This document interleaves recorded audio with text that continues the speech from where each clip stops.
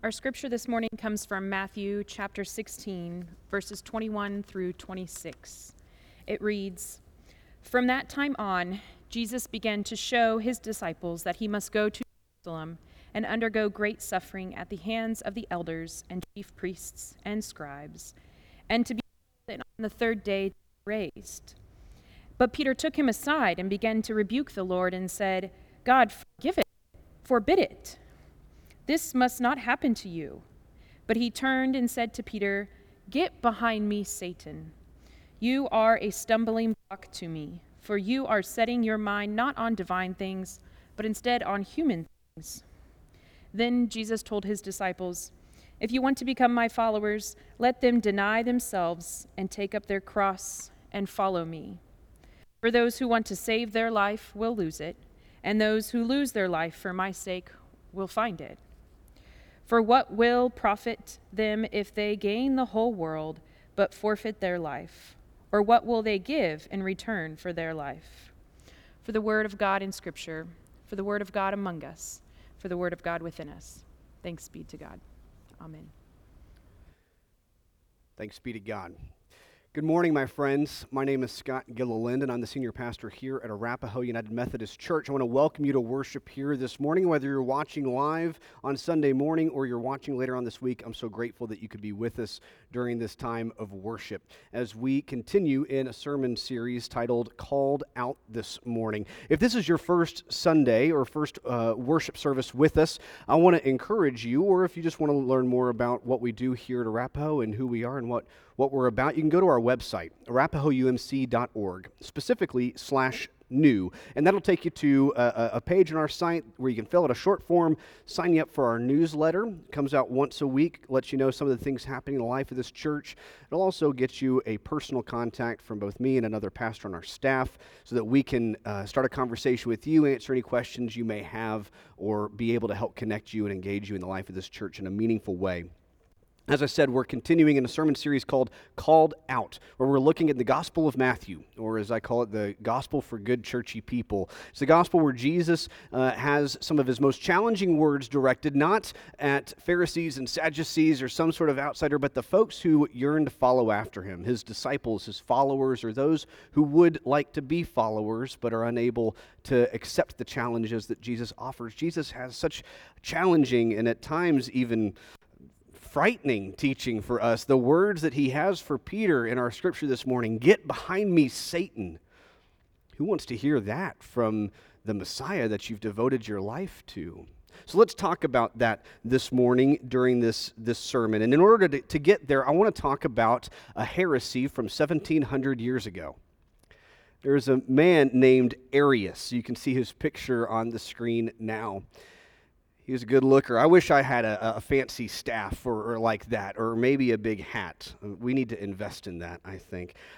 Arius was a big-time theologian in the area of Alexandria. And he did not see things the way that the rest of the established church did, and he was eventually labeled a heretic. We're going to get to why in a moment. But his primary disagreement with the church was rooted around Jesus' relationship to God. See, Arius was really focused on maintaining God's transcendence. And by that we mean God's ability to exist outside of the limits of this created universe, God existing outside of time, outside of space. And so for God to come down in the form of a human, and then especially to suffer and die, would have been seen as beneath God in Arius' eyes. Consider the other gods that were worshipped in Arius' day, the God of the Jewish tradition, whom many believed was above everything and could exist so beyond everything and would never get into the quagmire of human existence, or the gods of the Greek mythologies, right? For a God to suffer and die would have been seen potentially as weak. And so Arius is essentially trying to protect God in a way. So the early church, they gather for what they call the Council of Nicaea. And it's there that another theologian, this time named Athanasius of Alexandria, he was the assistant to the regional bishop of Alexandria. There you can see his picture on the screen. Athanasius and Arius engage in this epic theological showdown, and Athanasius proves the victor. Athanasius was a passionate supporter of what has become our standard theology and doctrine of the Trinity, where the Father, Son, and Holy Spirit are co-equal and truly one with one another, including in the lived experience of Jesus Christ. See, what we accept as common theology today, they were arguing about this back in the year 300-ish. It was a real barn burner of a debate. Is Jesus begotten or created? Are the three persons of the Trinity of one nature or three natures? Do they share one substance or have separate but co-equal substances without then subordinating one of the persons of the Trinity, nor without sacrificing the church's commitment to monotheism? Doesn't that sound exciting? The point is this. The Council of Nicaea, the Nicene Creed, was developed there. And it was accepted by the church, and it made clear that God was fully present in the person and work of Jesus, and importantly, that God suffered as Christ. That word suffered that they included in their creed, that is now our creed, is an important one. Arius' idea that God needed to be protected from something as vulnerable as suffering and death was deemed heresy. In fact, God's suffering and death was instead considered central to God's character and identity in this still new Christian faith. I say all of that, if you're wondering where on earth I'm going, I say all of that to say this, that Arius' mistake was also Peter's mistake. And I believe it can be our mistake as well. I want to say this at the beginning of the message today. God does not need our protection. God does not need our protection. I'll let you sit with that as long as you need. So let's look closer at Peter's story. Just before the scripture that we heard read this morning, something really important happens. Peter declares that Jesus is the Messiah, or the Son of Man, the language that Jesus uses in Matthew's gospel, this language that is really important for this Jewish tradition that Peter claims. Peter is a good Jew. He's been raised in this theology, and he knows this Messiah, this Messiah figure is so important for his people. It's been prophesied for centuries. And Jesus says, who do you think it is? And some people say, well, maybe it was this person, or maybe it was this person. And Peter says, it's you, Jesus. You're the Messiah. And Jesus says, yes. And upon this rock, he changes his name from Simon to Peter, or in the old language, Cephas, which means rock. He says, upon this rock, I'm going to build my church. It's this beautiful moment where Peter is called out, and the shining light kind of comes down, and everyone, oh, he's teacher's favorite, right? And he's going to be the guy. He's the guy for Jesus. And then Jesus keeps teaching, and he starts to tell his disciples about what being the Messiah means for him. That he's going to go to Jerusalem. He's going to be tortured and crucified and then resurrected. He says this a few times, and then Peter's thinking to himself, what are you talking about? And he pulls Jesus aside, and it says that he rebuked Jesus. Now, rebuke, that's a big, strong word in Scripture. It's not just like a, hey, what are you doing? It's an anger. There's an anger under there. What are you talking about? You're going to be killed. What are you talking about? You're going to go be martyred. He says, we can't let this happen. We can't let you die.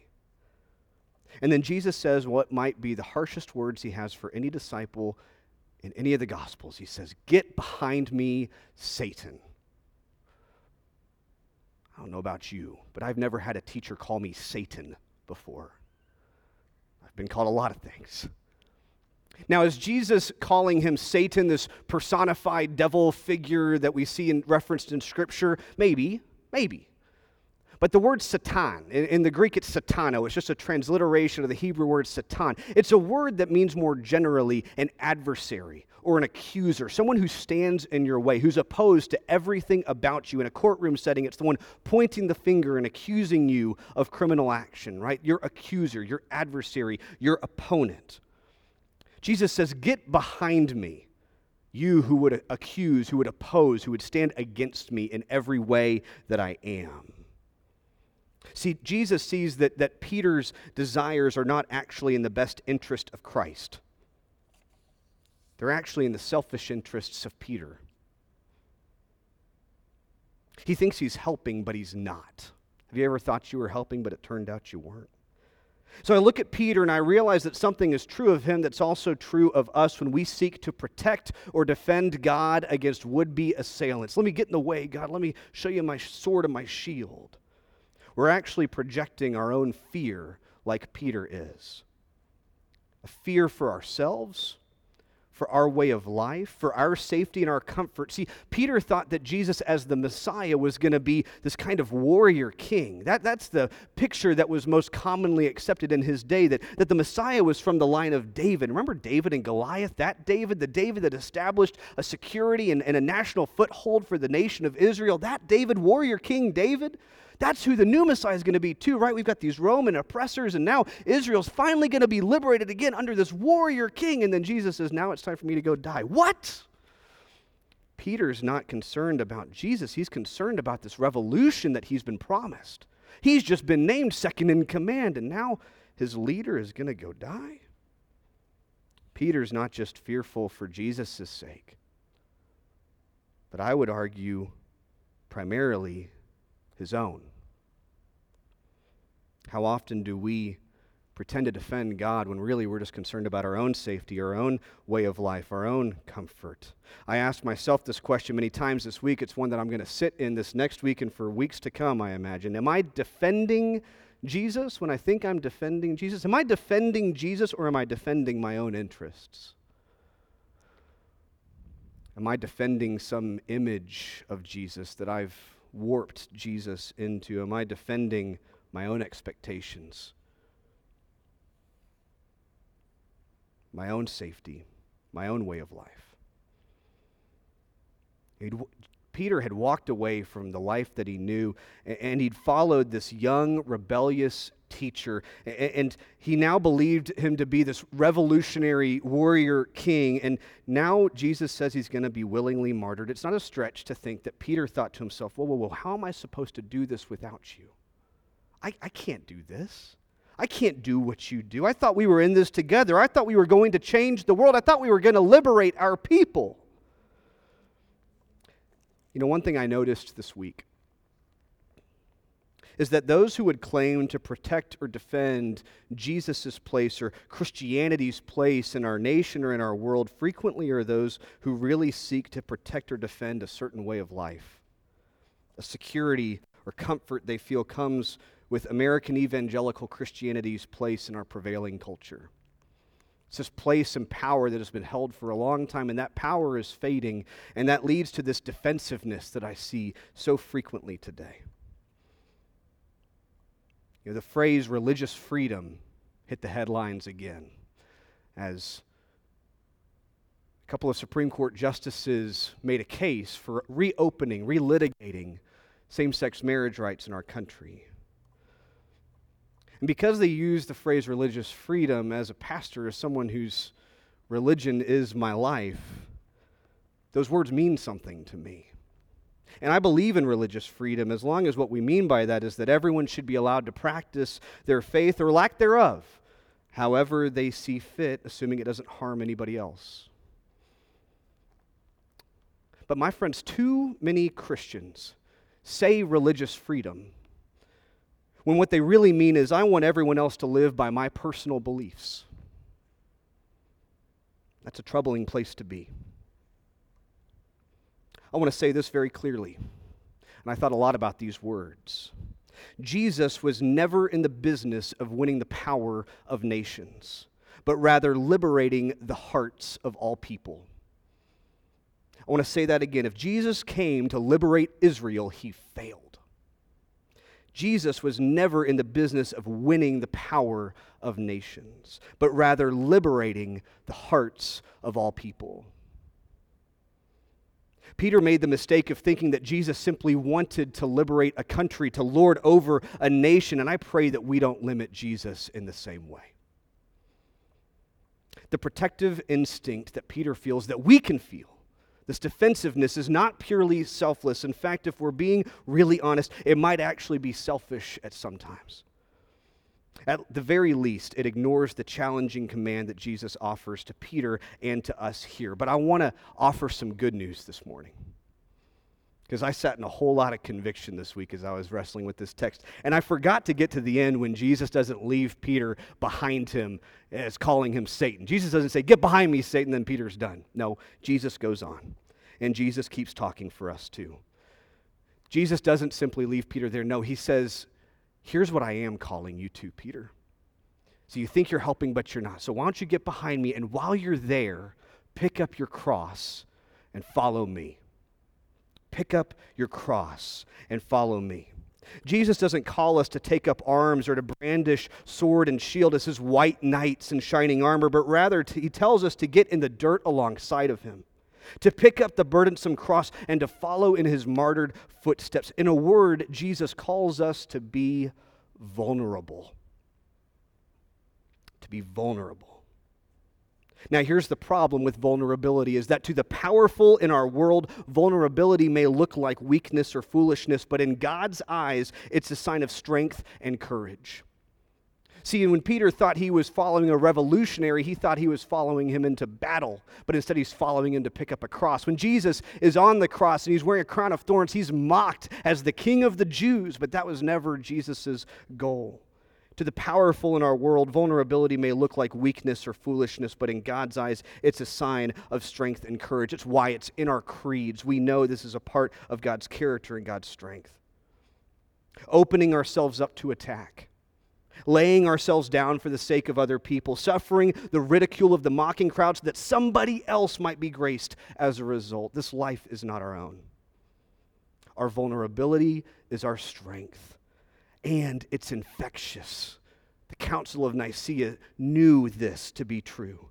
It gives permission for people to know that they are not alone, that there is a God in this world that suffers along with them, that there are people in this world that take up crosses along with them. It gives them courage to become vulnerable as well. It exposes the lie that any of us have to pretend that we have it all together. Are you so sick and tired of pretending like you've got it all together?